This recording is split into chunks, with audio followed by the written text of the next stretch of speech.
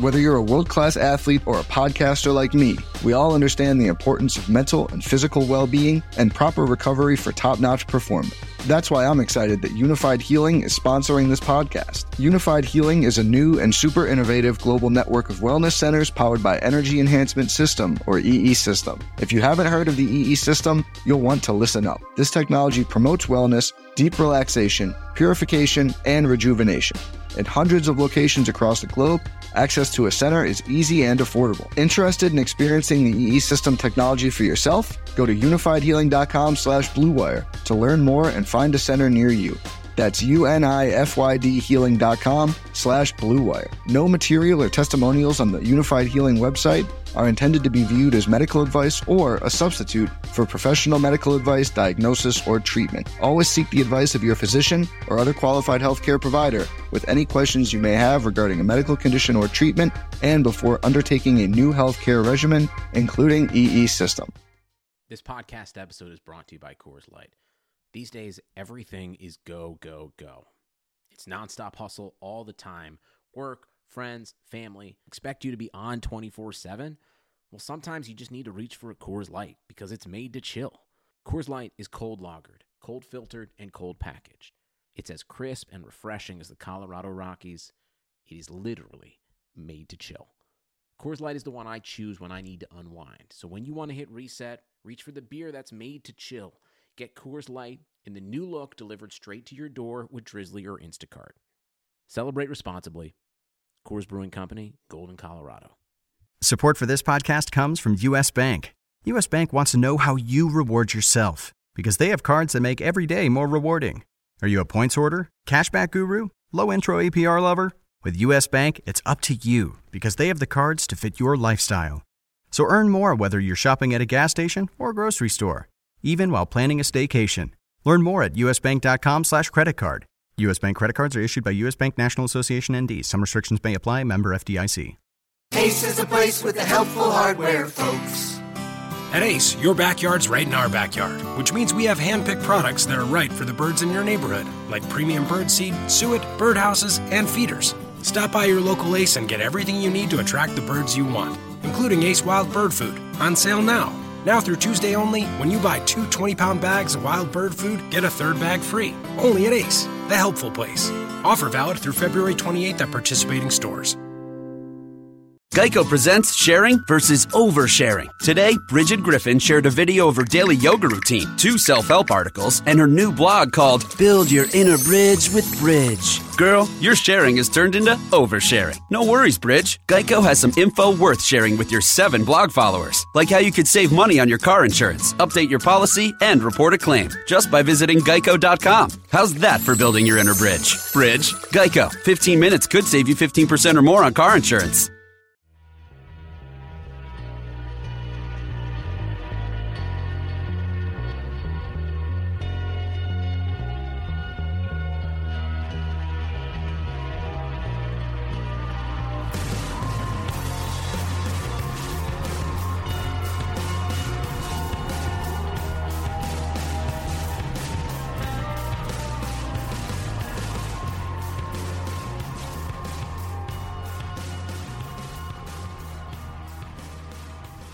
Welcome to the ZeroWR Fantasy Football Podcast, powered by DraftKings.com, the leader in daily fantasy sports.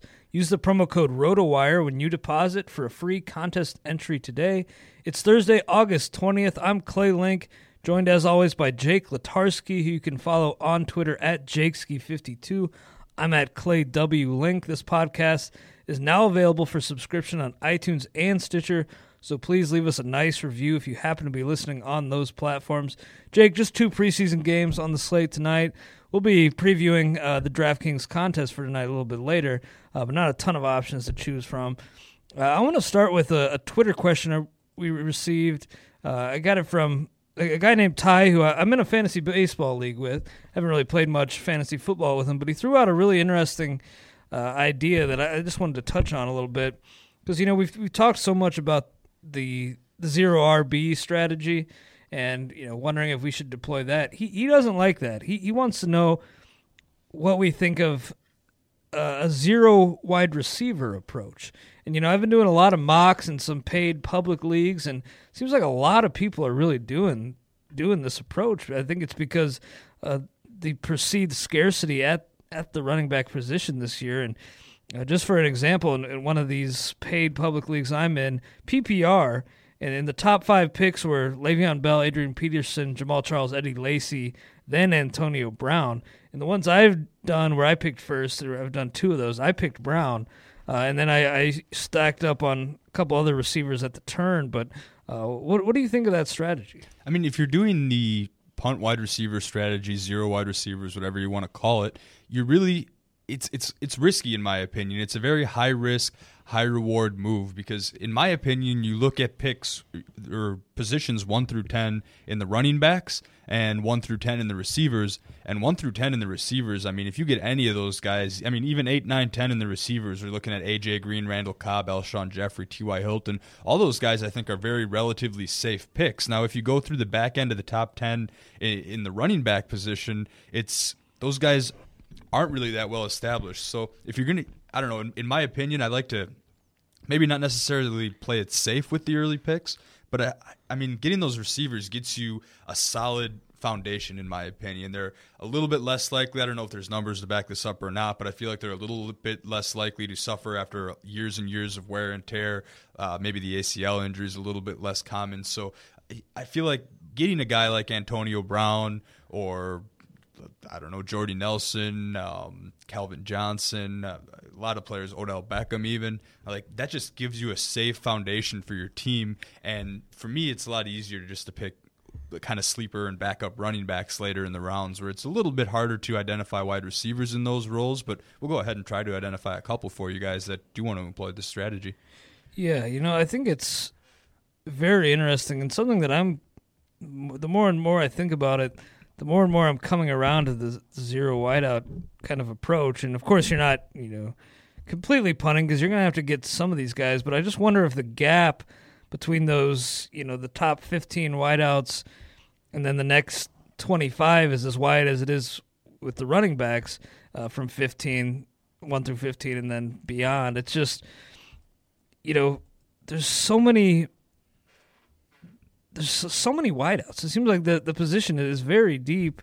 The elite guys are, of course, some of those guys you mentioned, of course, so consistent, so safe that I'm with you. Taking one of those guys is certainly justifiable, but, you get after maybe Calvin and you get to like Mike Evans, Alshon Jeffrey, as much as I like those guys, I wonder if you'd be better off taking a guy like C.J. Anderson or Matt Forte.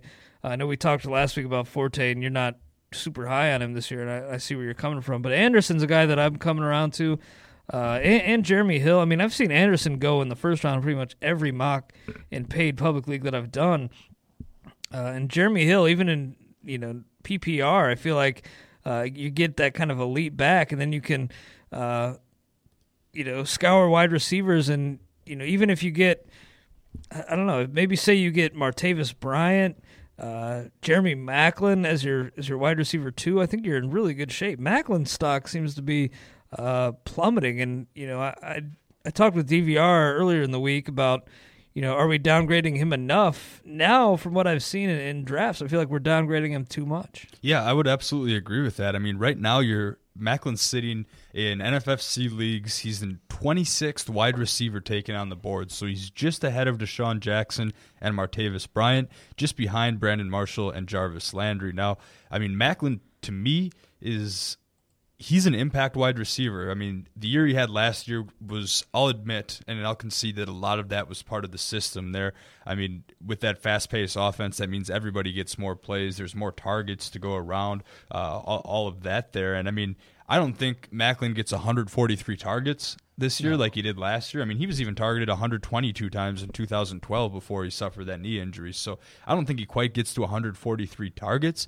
But at the same time, he's really one of the scariest wideout options they have there in Kansas City. For sure. And if he can get open, I think opposing defense are going to probably try to key on that run game. I think Travis Kelce running underneath routes is going to draw some attention away from Maclin. I don't think he should be as downgraded as much as everyone thinks. And I sometimes mention that we did the composite PPR rankings with a lot of the other NFL experts here on RotoWire, and I looked, and as recently as the other day, I was the highest on Macklin out of anyone. And who knows? I mean, he's up there. I don't know if I quite give him like top 50 overall player just yet, but I mean, you can most definitely make a case for him being, I don't know if you want, he's not a safe wide receiver one, but if you are punting receivers in the first 4 or 5 rounds, you go ahead and grab yourself an Aaron Rodgers and maybe a couple running backs and a tight end. See if you can latch on to Greg Olsen, who I like a lot, even more this year with the recent Kelvin Benjamin news. Then you're sitting at, rounds 5, 6, 7, and, Macklin's going to be there. And I've got him, actually I do have him as a top 50 player in my overall PPR rankings. So I have him right on board, kind of even with like a Golden Tate and Brandon Cooks, and maybe that's a little bit too high, but at the same time, I think with where he's falling in drafts, you can absolutely profit off of this.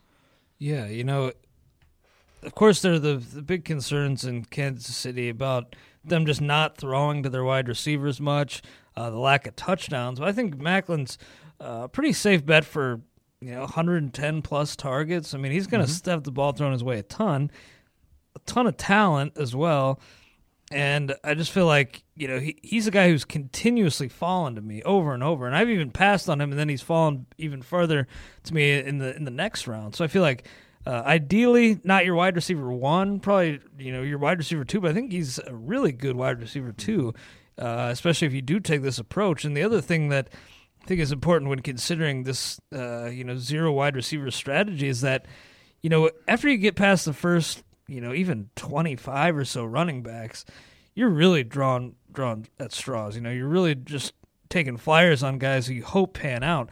I think a lot of these wideouts even after the top 30 are pretty good bets. I mean, and have a significant upside. I mean, you're talking about Allen Robinson, Devin Funchess. I mean, you mentioned with Kelvin going down, he should see quite a bit of looks. Nelson Aguilar, who with the Phillies, his stock is rising, but I think he makes a really good option. Amari Cooper, of course, as well.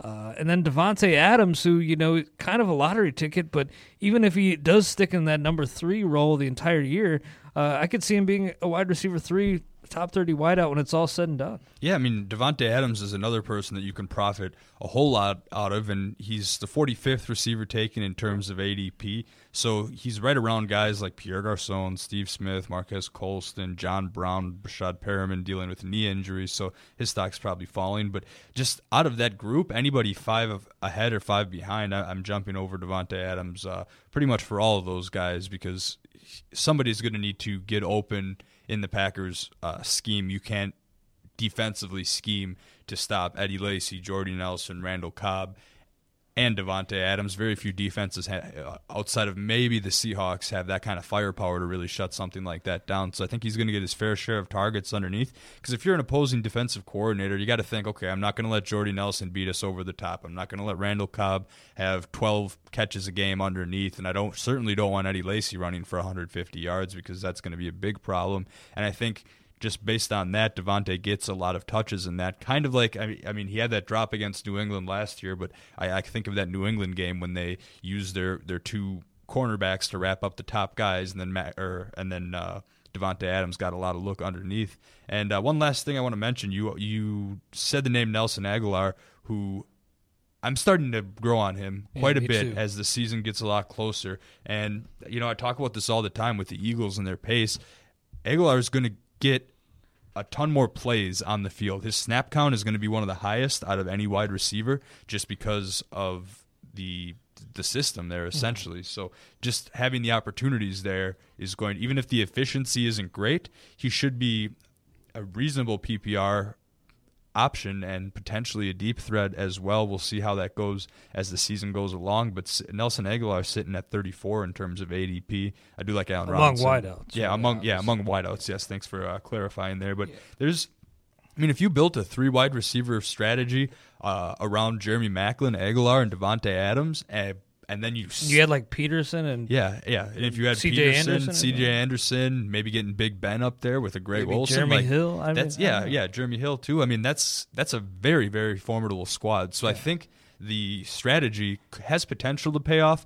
But for me, I'm always drafting based on value, and I very rarely will go into a draft thinking, okay, I'm going to punt receivers in this one, or I'm going to punt running backs in this one. You don't want to have that rigid approach. Exactly, because you need to be flexible on draft day no matter what. So just kind of seeing how the dominoes fall, and then maybe after the first couple rounds you can kind of map up a better strategy. But I think it's a viable option if done right. But again, to me, it's just, in my opinion, a little bit more risky because I like having those established guys on my team that are a lock for 20 points every week. Yeah. I do. I think if I were to take this approach, I'd want that, wide receiver one, ODB, Calvin, any of those top guys, and then pair them up with two of these lower level guys. So not completely punting it, but at the same time, there's just so many guys I like in this, lower tier. Mentioned a lot of those other guys. Also, John Brown. Really like John Brown. I know Eric Katuri said that he could be like T.Y. Hilton. Maybe not this year, but he's got that talent. With it's so a healthy quick. Carson Palmer for sure. Exactly. So many other guys too. Aguilar. You mentioned. Marcus Wheaton. I even like as an option. Not a super high end, but going down even further. Dorial Green Beckham. Somebody's got to get the ball there in Tennessee. A lot to like, and I feel like, if we're talking about the 40th ranked running back compared to the 40th around the 40th ranked wideout in John Brown, I'd much rather have Brown or Aguilar or Devontae Adams. A lot of these guys over those lottery ticket backs. And just while we're on the been talking about Aguilar, I was looking at Mel Kiper Jr.'s latest piece on ESPN Insider, looking at his top NFL rookies for this season, and he has Aguilar number 3, only behind Melvin Gordon, Amari Cooper, ahead of guys like Todd Gurley, T.J. Yeldon. I also like Devontae Parker quite a bit too. He's number 7 on this list. Philip Dorsett number 6. What do you think about that spot for Aguilar? 3 overall. I like that. I like it quite a bit, actually. I almost am higher on Aguilar than I am Amari Cooper just because of the system, and that I think it's maybe a little bit safer bet. And I know a lot of people are going to contradict that, but for me personally, I maybe it's because I fell into the Sammy Watkins trap last year and he underperformed a little bit, and I'm not so high on grabbing that number 1 taken overall receiver just because they kind of end up on a lesser team and maybe don't have the same offensive firepower, or at the very least the chemistry. But Nelson Aguilar, I feel like with Philadelphia more than anything, I say this all the time, but it's just a system that you can kind of plug in players, pull out players, and it doesn't matter. That's a Chip Kelly philosophy, and I absolutely buy an Aguilar as a top 5 rookie. I think he's got a decent chance for Rookie of the Year candidate. I think the only reason he's ahead of Gurley is because Gurley will probably miss the first couple games, and they might ease him back, and of course ahead of Yeldon because he's a Jaguar and the backfield's very crowded. But on top of that, I think he's one of the top rookies that you can target this year. And like I said, hopefully don't get at me too hard, but just a little bit higher than Cooper for me personally. But yeah, I see that. I lean slightly towards Cooper, but I think it is very close. I just think Cooper such a good bet for a ton of looks. They're going to be throwing his way constantly. So I favor him slightly, but I think Aguilar, ton to like in that system. I'm completely with you. A lot of fantasy drafts coming up. If you've been drinking at yours, get a ride, call a cab, or find some other safe way home, because getting arrested for drunk driving can cost you a lot more than an arrest and a fine. You could face legal fees, court costs, the loss of your license, and more. Right now, cops all across the country are cracking down on drunk driving, and they'll see you before you see them. Drive sober or get pulled over. Jake, it's time for a safe sleeper pick sponsored by Drive Sober or Get Pulled Over. A handful of us will be downing beers at our draft again. Leads to bad decision or worse. Like getting behind the wheel is the worst of the worst decisions, but making the wrong pick, especially in the early rounds, can really be bad as well. Do you have a safe pick? If we're talking about this zero wideout pick, a second tier or third tier type of wideout that you feel is really safe? I know Nick and Mike touched on this a little bit yesterday, but I don't think you can look past Devin Funchess of the Panthers. It's going to be tough to call him a sleeper anymore, but I mean, heading into today, based on all the drafts that have gone on before today, he's the 65th receiver taken overall. And, of course, that's going to shoot way up. It depends. We'll see what Carolina does in the free agent market there, of course, to combat the loss of Kelvin Benjamin, who dealt with a torn ACL. But, I mean, Funchess, he's a name that should be known. I think he's kind of got that big body. A lot of people were thinking he might even have tight end eligibility in some formats. I think that thought may have possibly passed. But, looking at guys like Philly Brown and Ted Ginn, not really the biggest bodies and targets as Funchess, who's 6'4" and 232 pounds. So I think he'll be an excellent red zone option. Maybe not a burner down the field like some of those other guys, but a good possession receiver. And rookie receivers are tough. They're hit or miss a lot. Of course, we had some good luck with guys like Mike Evans last year, but who knows? Devin Funchess could be the guy. And, of course, we'll touch on him a little bit later on in the news portion. Probably not a safe play for DraftKings preseason this Saturday. He's dealing with a hamstring injury, but good to see him get that sorted out in the preseason before the games really matter, as I think he'll eventually grow into one of the top targets and is a solid sleeper. I like Allen Robinson. I mentioned him a bit earlier.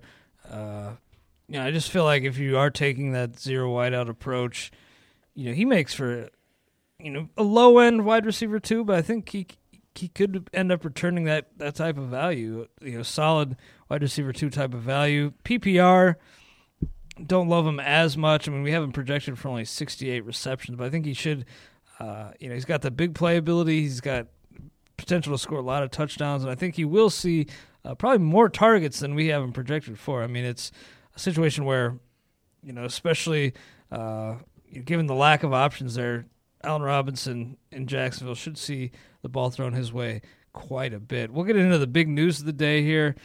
Of course, the Kelvin Benjamin news last night was the biggest news of the week, but DeMarco Murray said he feels good about playing Saturday against Baltimore, but isn't 100% sure just yet, has the questionable tag. So are you going to avoid him on all DraftKings contests, and do you have any concern after, he finally stayed healthy last year, that this is an ominous sign for Murray? It's a bit concerning, but it's not going to really change my outlook in season-long formats just yet. Of course, if you're playing on DraftKings and doing these preseason contests, the biggest thing is snaps, minutes, playing time, and if there's any even question mark that's out there, I'm going to avoid Murray, even if he does get in one series. I mean, Philadelphia's got plenty of depth at running back, and they'll be able to trot out some other guys there to not put Murray at risk. That'd be probably one of the silliest things they can do, especially considering how fast they move. So absolutely avoiding him on DraftKings plays for the evening. Yeah, same. And no reason to feel like this is something that could linger into the regular season, but just kind of a sobering reminder. Just because after that career year, I do have some hesitations about him, and I ended up taking him in a standard league over a guy like Jeremy Hill, but I think that's very close. And I'm almost starting to feel like I'd almost rather have Hill, even if he is kind of a true 2-down back. What would you say? Oh man, Jeremy Hill or DeMarco Murray. I mean, I think I don't know if I'd have the stones to go Hill, but I feel like it's pretty close. Yeah, I mean, it's getting closer for me. That's a really tough call. I'm going to lean. I'm going to lean towards Murray just a little bit. I think he's still got plenty.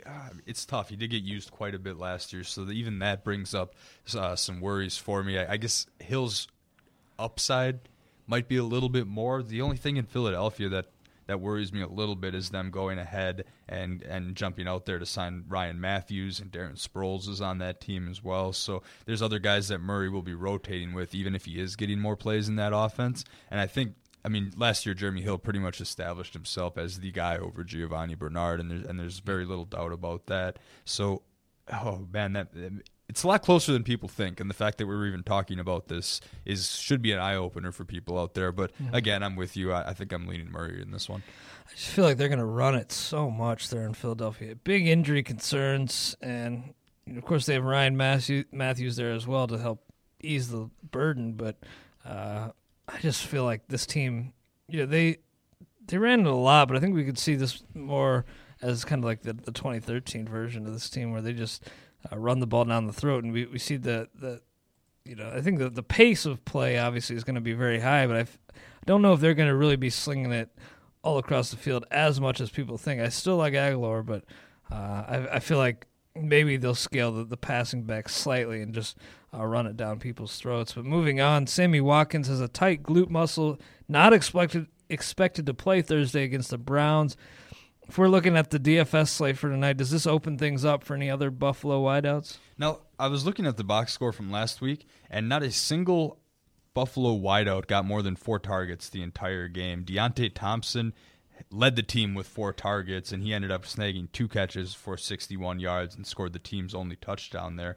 However, if I had to pick somebody to throw in my DraftKings lineup tonight, based on this whole strategy here, I would probably go Marquise Goodwin. He had the second most, or was tied for the second most targets with Bryce Brown, actually, and only caught 1 pass for 29 yards. But, I mean, this Buffalo passing game, not a whole lot's going on, to be honest with you here. And without Sammy Watkins, it's tough. I mean, he was only targeted 1 time, caught the 1 pass for 6 yards, but if I had to pick someone, I think I'd go Marquise Goodwin, but I'm not super optimistic about it, and I'm looking maybe elsewhere for wide receivers this evening.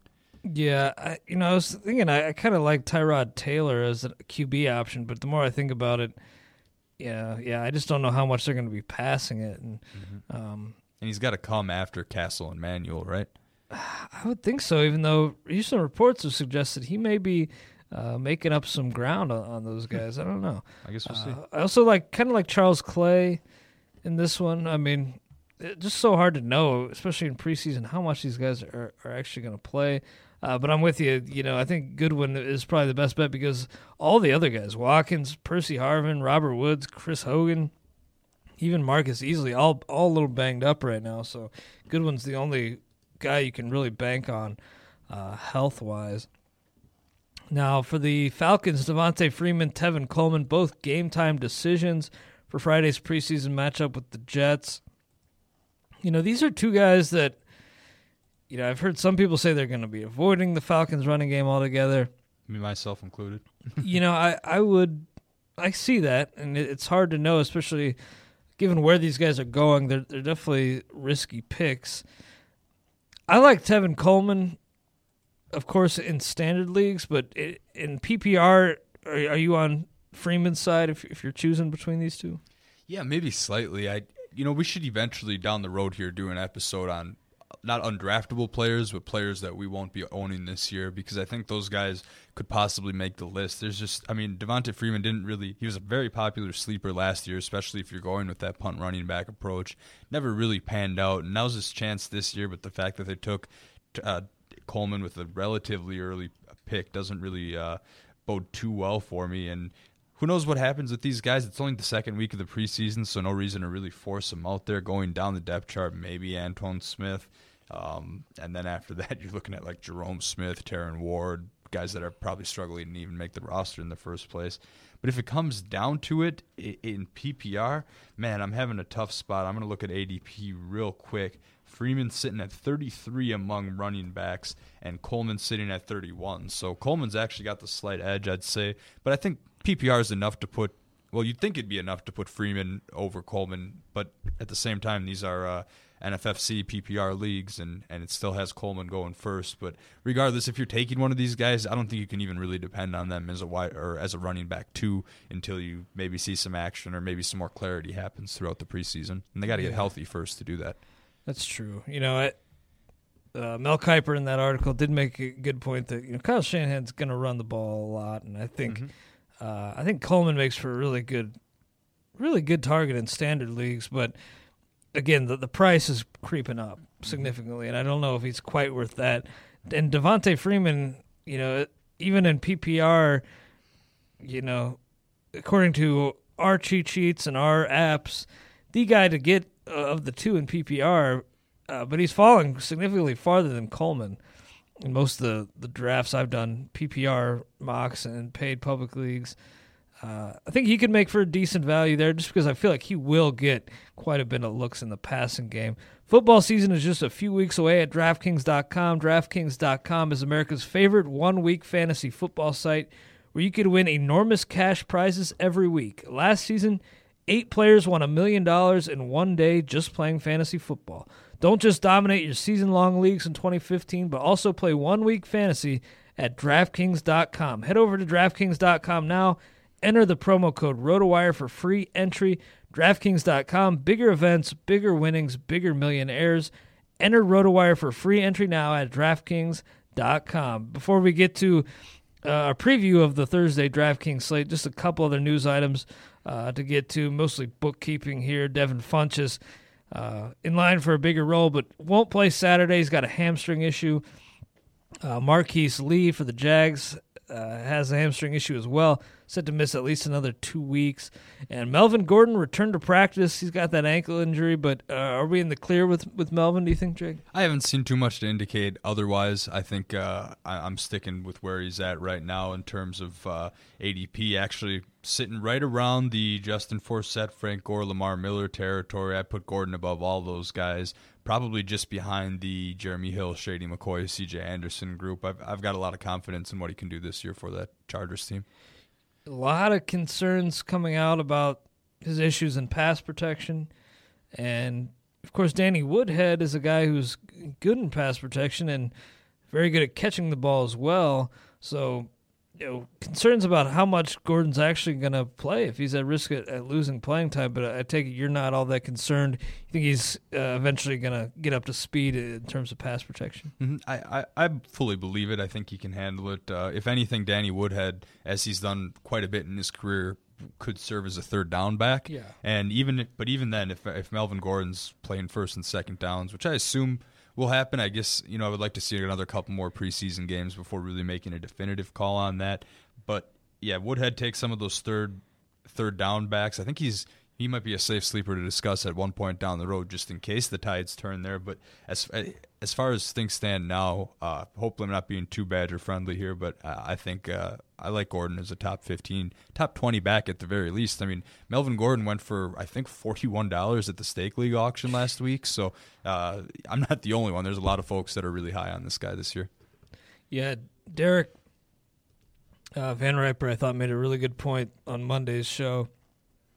I was doing it with him, and at Wisconsin, Gordon, really was hidden, as far as the pass protection goes. Just didn't have to, that aspect of his game just wasn't important because they weren't running it a lot. Mm-hmm. And I feel like, of course he's got a ton of talent. I think eventually, and probably well before the season even, he's going to correct those issues. He's going to put in the time, and eventually I feel like he will be an every down back. Maybe not this year, and thus I do think Woodhead makes for a pretty nice target in PPR, just given how far down he is in ADP right now. But Detroit at Washington tonight, Buffalo at Cleveland. Same rules on DraftKings as last week, Jake. Everyone at the same price, $5,500, so effectively a pick 'em there.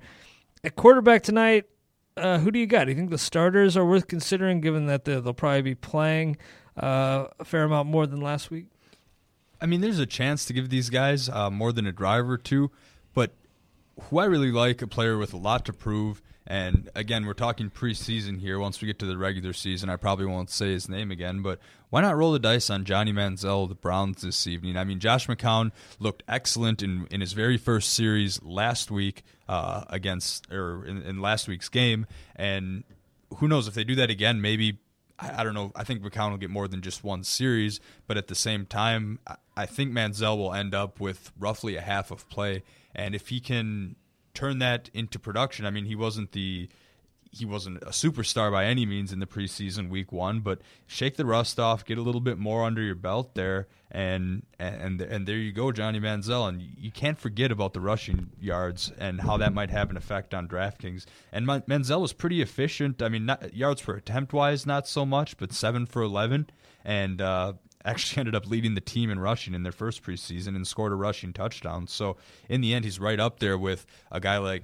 I mean, that point total is almost the same as someone like Jimmy Clausen from last week or Jimmy Garoppolo, who had 150, 170 yards passing, but no touchdowns. So the point total is going to even out the same. And I like Manziel. It's really tough to find a receiver to pair him up with. But overall, if you're looking for a quarterback that's going to get some minutes on the field, I think there's a pretty solid bet there. And if you need all those Johnny Manziel fans that are still left over, I know they've been dwindling a lot since the bandwagon slowed down there. But if you still want something to cheer for him for, I think why not go ahead and play him on DraftKings tonight, and maybe you can wave the money signs. Yeah, exactly. He's not doing it anymore, but that doesn't mean you can't. Exactly. Well, I like that as well. Definitely think you're right. He has a lot to prove, and somebody that should get a lot of playing time, needs those reps, as many as possible. I like RG3 in this one. Now, you look at the stats from last week, not very impressive. 4 for 8, 36 yards, 1 carry for 3 yards. But he did have that he should have had a touchdown. I mean, a bad drop by Pierre Garçon on what would have been a 61-yard score. Would have walked in untouched. Not a ton of receiving options on this team either, but I feel like RG3 will be playing quite a bit more, and if he's able to connect on even one of those touchdowns, give you 20 or so yards on the ground, should return pretty nice value. The only drawback, I think, with both of those guys is high ownership. Would you agree? Yeah, I think when you see those names, people who are looking down the list, those are going to be the names that people recognize the most, especially RG3 and maybe Stafford as well. But again, you're looking for minutes, you're looking for playing time right here, and of course, I think RG3 needs the tune-up just as much as anybody else. But at the same time, you will be battling high ownership in there just because everyone knows who he is that's going to be playing. If you're interested enough to play preseason, that's probably one of the first names that's going to jump out at you. Yeah, I guess with only 2 games on the slate, there's going to be a lot of high ownership for a lot of these guys. But if we move on to running backs, who jumps out to you? I mean, we got Duke Johnson, but he's dealing with a hamstring injury. Not sure if he's going to play or even at all. I mean, play or be effective whatsoever. You also got Amir Abdullah after his big game last week, and a guy like Alfred Morris who did a lot of the heavy lifting on the ground for Washington. Who jumps out to you among the list of players? Well, first off, as the Browns beat writer, someone who watches the Browns, I'm staying away from that backfield entirely tonight. Not a single Browns back got more than 5 carries or more than 10 yards in the first preseason game. So I'd stay away from that altogether. But if you're looking at a running back that jumps out to me a little bit, I'm going to go ahead and go with Bryce Brown of the Buffalo Bills. And, of course, LaShawn McCoy probably be the starter there. Actually, you know what? He's a little bit banged up, so Brown might even get the start there. And he might play deep into that game. Now, you look at the carry distribution in the Week 1 preseason game. I mean, Buffalo put the ball on the ground 45 times, 45 rushing attempts in that game. And Carlos Williams, he had 14 of them. But Carlos Williams is a little bit banged up and might not be able to almost definitely not playing tonight. I think Rex Ryan has him targeted for the first regular season game. So take Carlos Williams and his 14 carries out of the mix, and they got to go somewhere. And maybe they take it easy on Bryce Brown because he is. He's one of the one of the only healthy guys they have left, and they got to conserve somebody for the regular season. But like I said, he still got 6 carries.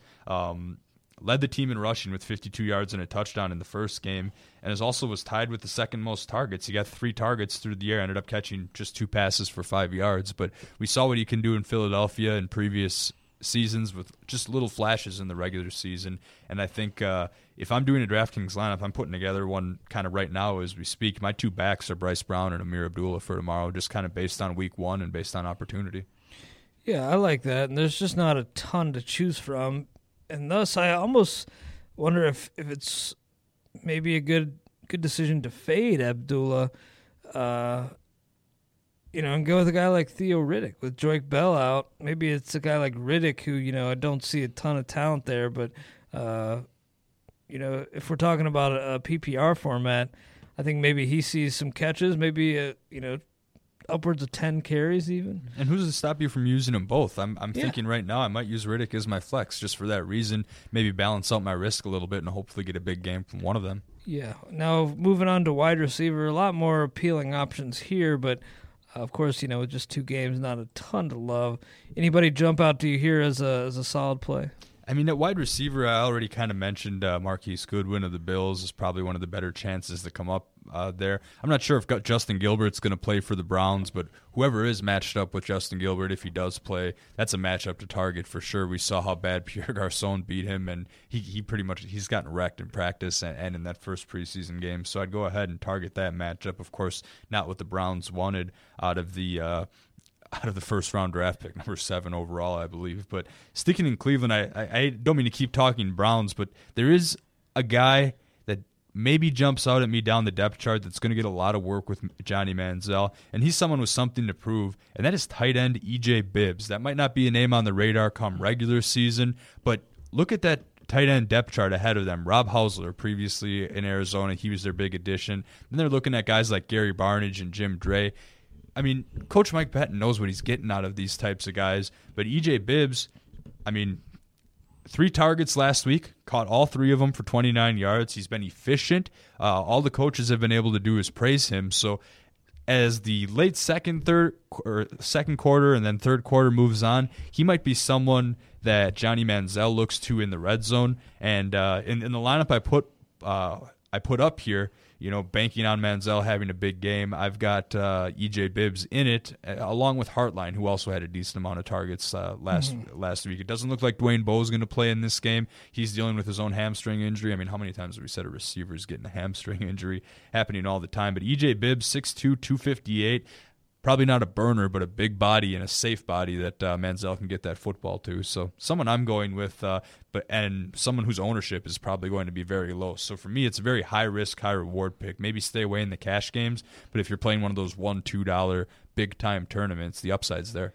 I'm really glad you mentioned Brian Hartline, because I feel like as a possession guy like that, I think Manziel will probably really rely on him. Short intermediate patterns, get him the ball, should get a lot of looks there, but going to be fun. We got, I think, 2 more games tomorrow, then 8 on Saturday, I believe, so that'll be a bigger slate, more options to choose from. Should be a lot of fun, and definitely gearing up for draft season. Really kind of crept up on me, but right around the corner. We're right in here. I want to thank you for listening to the RotoWire Fantasy Football Podcast, powered by DraftKings.com.